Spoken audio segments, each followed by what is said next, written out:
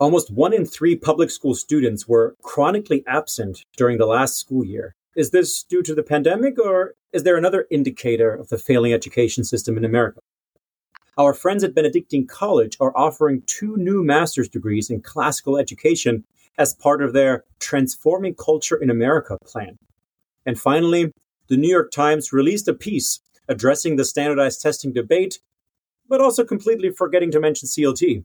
We're discussing more of this today. My name is Soren Schwab, and this is Office Hours with Jeremy Tate.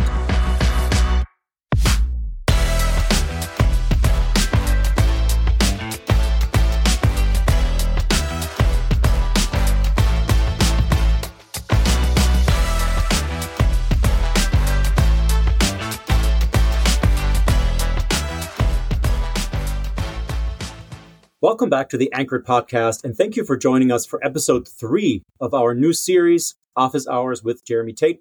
I am here at CLT headquarters in beautiful Annapolis, Maryland, with none other than our founder and CEO, Jeremy Tate. Jeremy, how are you today? Hey, doing well, Soren. Good to be with you.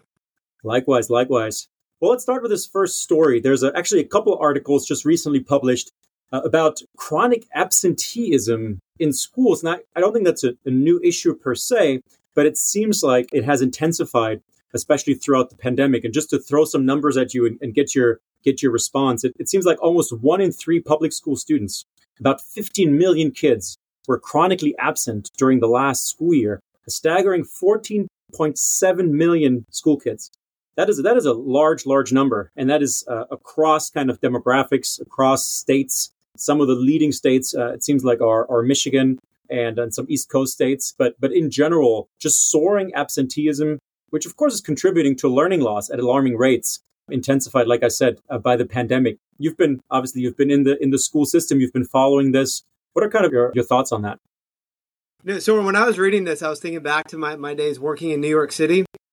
And every day at about 11 o'clock, 10:30, truancy officers would show up with like 30 or 40 of our kids who didn't come to school. And they were just running around the neighborhood doing whatever, This has been an issue that's been going on for a long time, and it is a disaster. Some of the school districts that they reported on, it's not equal. So some school districts not really impacted, but especially low performing, and it continues to accelerate. Yeah, and I mean, we've heard a lot about learning loss just in general throughout COVID. And of course, part of that was, kids were not in school. They weren't learning, right? And now we're adding this chronic absenteeism to the scenario. And of course, it's going to impact, lower income communities, communities with single parent households where there is not as much support, understandably so, from home. What are you thinking? I mean, are we going to see more of this in the future? And what are maybe some responses that we can take to that you think might be helpful? Yeah, I think the articles we read, Soren, were a couple of things that we're missing. One is, the classical schools we work with, the Catholic schools we work with, they have a position about parental involvement that's totally different than what I experienced working at Progress High School in New York, or even working at Broadneck High School here in Maryland. And they believe that the parent is the primary educator, the first and primary educator of their own kids. Parental buy-in. And this whole breakdown, this whole attitude of we're the experts, we educate your kids, that has eroded parental involvement from taking ownership as the primary educators. Even if what you're doing as the primary educator is selling the value of school, talking about it, talking about the importance of being on time, but we're seeing now this generational impact of essentially outsourcing parenting, right? The formation, which is what education is, can never be outsourced. We've tried to do that, and now we're kind of reaping what we have sown, and it's showing up in kids that aren't showing up to school. I think the other thing, Soren, that's behind this is the lack of wonder, right? We've heard Michael Ortner, our dear friend here at CLT, describe a lot of schools as soul crushing the wonder, beating the wonder out of students, right? When students genuinely love to go to school, when they can't stop talking about it when they go home, when they're growing their moral imagination, they're going to have good attendance rates. And I think a lot of the measures of, like I saw in New York, let's just get more truancy cops to round these kids up and bring them to this place that they hate. It's a Band-Aid solution. Yeah, well, it's interesting because one of the articles was talking about that some schools have turned to private companies now for a quote reimagined version of the truant officer, and then another quote unquote solution, not at all in line with what you're saying, is that because of these challenges, more than 900 public school districts across the country have introduced, get this, a 4-day school week to combat this issue. So kids are not coming to school. So let's just make it official that there's only a 4-day week. So at least one of those days, we don't have to count them absent, right? Yeah, I thought there was a parallel here. We've talked about, post-COVID, a lot of companies were trying to figure out, we had what they called the Great Resignation, kind of in the middle of COVID, where a lot of people who'd been at companies for years said, I'm done, I'm out of this. So employers were thinking, how do we engage? How do we retain? And they tried all kinds of creative things, even the 4-day work week. And none of those failed. None of those really worked. And what they found out was that engagement and buy-in and meaning, right? If students believe that they're being formed in the right ways, if they believe that this time is invaluable, that is going to impact attendance rate. I think that's what's being missed by kind of the mainstream education approach to fix this crisis. And it is a crisis. Yeah, really well said. Well, let's get to our second topic, a bit more hopeful, a bit more exciting. Yes, Benedictine. Yes, Benedictine. I know I've had the pleasure of visiting. I know you not too long ago visited Benedictine College in Atchison, Kansas. They announced that the college will offer 2 new master's degrees in classical education, accepting applications now for enrollment in summer 2024. One of them is a Master of Arts in Classical Education for teachers. The other is a Master of Arts in Classical Leadership for school administrative leaders. So I guess your response to that, what does it say about one, Benedictine? What does it say, two, about just our classical renewal movement? Yeah, Soren, at first I'm just so excited about all things Benedictine. I think the college president, one of the ones I've been most impressed with is President Minnis at Benedictine. He's been in the role now for 20 years. When he came, Benedictine was about 800 students. Now it's about 2,400 students. You get on campus and it is everyone, student, faculty, are all missionally focused. I mean, it is absolutely beautiful, this revitalization of spirituality that you have on the campus and the educational patrimony of the church, which is classical education. I think that's what is kind of part of this that's so interesting about launching these new programs. It's a lot of conversations, and we've been part of these. In the Catholic world, are we behind classical? Should we call it classical? Should we call it the liberal arts? What exactly is this? And of course, the story is that the church played an invaluable role in preserving and passing down the text that everyone enjoys now in the classical renewal movement. Benedictine is really stepping up as a leader and owning this, which I think is so exciting. The other part is when you tour schools, and you visit more K-12 schools than I do, but what do you hear? You sit down with the head of school and say, what are your greatest needs? What keeps you up at night? It's staffing. They need great teachers. And we've met with people, I think of Keith Nix, our dear friend at Veritas, right? He says that sometimes having a teaching certificate is actually a liability, right? From some of these ed schools, it means that the teacher has ingested a bunch of bad ideas for 4 years. They're not ready to go into a classical school. And so Benedictine is meeting a dire need and others before that. And we should give a shout out here, of course, to our dear friends at Gordon, at the University of Dallas, at Templeton, that have been stepping up to fill this need in a big way. Yeah. Amen to that. I mean, it's you're right. I mean, I visit a lot of K-12 schools, and that's the number one, right? Like, Soren, where do I go to hire teachers that get it?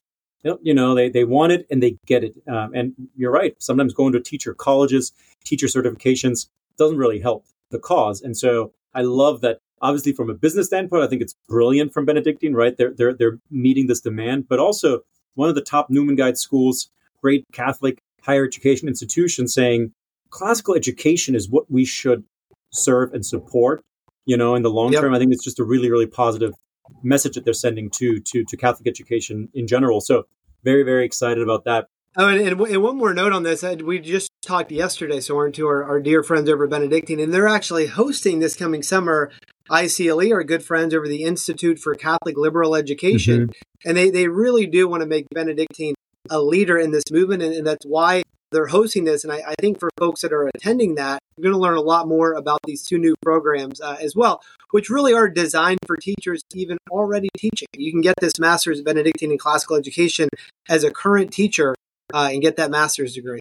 Yeah, and of course we'll link some information in the show notes as well for folks that want to learn more about this. And then lastly, interesting New York Times article. I think the CLT office, it went around in the Slack channels, and we were kind of torn because it was a good article, but also left out some important things. So it's a New York Times article called "The Misleading SAT Debate." And obviously, Jeremy, we have talked about this a lot, even on office hours, about test optional, right? And the pendulum kind of swinging. Are tests racist? Should we get rid of SAT, ACT? What is CLT's role in all of this?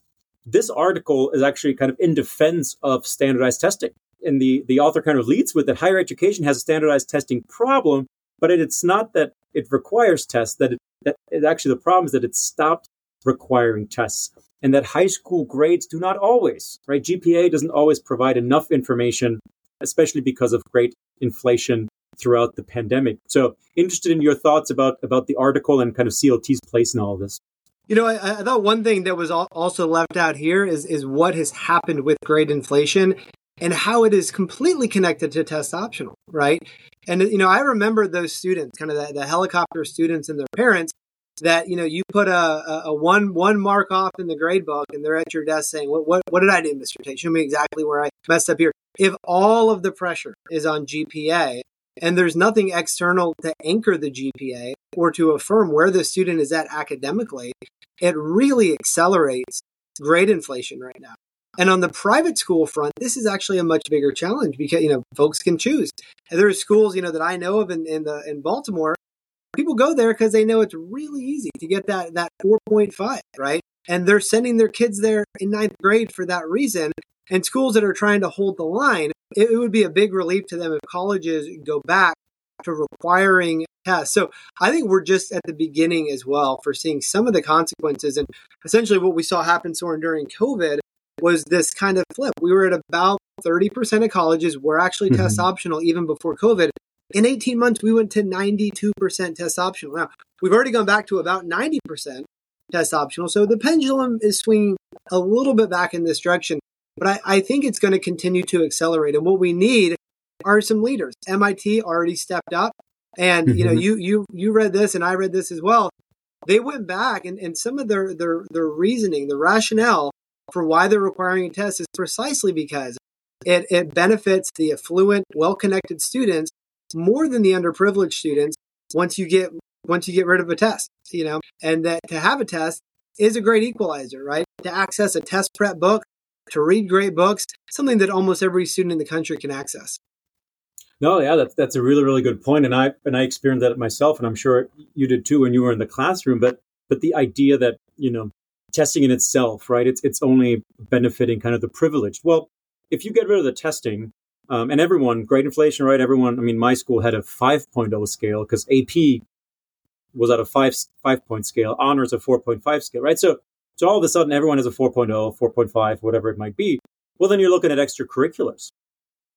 Well, what if you're more affluent? Do you have more opportunities to get to certain extracurriculars? If you don't live in poverty, do you have more time to go out and volunteer, right? All these things that then become more of a factor when you get rid of the test. So obviously it's a bit more complex, but the case that the article was making, especially about MIT, is that if you really just want to look at diversity, right, then they said that the first class after they reinstituted SAT, ACT back at MIT was actually the most quote unquote diverse class that they've ever accepted. So I have to mention that, of course, the article totally fails to mention CLT. And so if CLT had been mentioned, Jeremy, where do you think it would fit? And what's kind of, what are some lessons for CLT and other colleges that have embraced CLT? Yeah, I wasn't shocked, Soren. I wish I could say I was. This is after even the Wall Street Journal editorial board came out, huge supporters of CLT and having this third option, understanding that this does have an impact on curriculum, what happens in the classroom. We always say here at CLT, the testing ends up driving the curriculum as well. I do think over time, even if kind of mainstream higher ed doesn't love what CLT stands for, doesn't get the whole classics thing, I do think as more and more students and families and school districts opt to CLT, it's going to be increasingly hard to leave out of the conversation. So that's our future hope. And we need to make sure that we get in all those articles in the future. Awesome. Wonderful. Well, before I let you go, I, of course, got to ask you, I know you recently finished a book by Russell Kirk, and I would love to kind of get your thoughts on it, share that with our audience if, someone wants a book recommendation. Yes. Soren, and have you read this already? I went to Hillsdale. I think everyone that's gone to Hillsdale has read The Conservative Mind. Yes. All right. The Conservative Mind. So a month ago, Dr. Angela Adams-Farm, our board president, she says, hey, I really think we should go to this 70th anniversary, the Russell Kirk Center, of The Conservative Mind. I say, great. I've heard of this book. I've seen quotes from the book. And I go there, and the whole night I'm having conversations, and I'm thinking, everybody I'm talking to has read this book at least once, and I've never read the book. So I dug in. I did an Audible, Soren. I did kind of cheat, but I listened to a lot of it more than once. And a couple of the takeaways for me, one is just that in some ways, he's responding to what I would call kind of like a reactionary kind of conservatism, which is both within the academy and outside of the academy. And essentially, reactionary conservatism is like, these liberals taking our traditions and our customs away and whatnot. It's upset. It's not visionary, and it's not institutional. It's not institution built. A foundational rooted conservatism is rooted in a commitment to timeless things. And in fact, this is kind of an overarching theme of the book, and especially the last 20 pages, he really hammers this home. And one of the quotes that I love so much, he says, there are kind of two kinds of people, those who are defending timeless things and those who are tearing them down. And I thought, man, what a great way to focus our work here at CLT and the work of the whole movement. This whole movement is about building and defending timeless things in an age when a lot of people want to rip them down. I can't recommend it highly enough. It is a book that really, really will change you, I think, in how you view history. He essentially traces it from the end of the French Revolution, Edmund Burke, all the way through T.S. Eliot, where now I'm digging into Eliot Soren. I've done The Wasteland like 4 times since finishing The Conservative Mind. And it's just an incredible long poem, so I'd recommend that as well. Wow, amazing. Well, and thanks to you, Jeremy, for your leadership. I think you're absolutely right. The tearing down is easy, right? I think what CLT is doing, aligning with some of the thought leaders in this movement, is to cast a positive vision for recapturing education. What should it look like? What did it once look like? And bringing it to 21st century. So kudos to you and of course our team at CLT for kind of being some of the leaders in that movement. Jeremy, a pleasure as always. I know you're just across from me in the other office, but it's always good to chat with you and look forward to episode 4 here. I love doing these conversations, Soren. Thanks so much, brother. Appreciate you.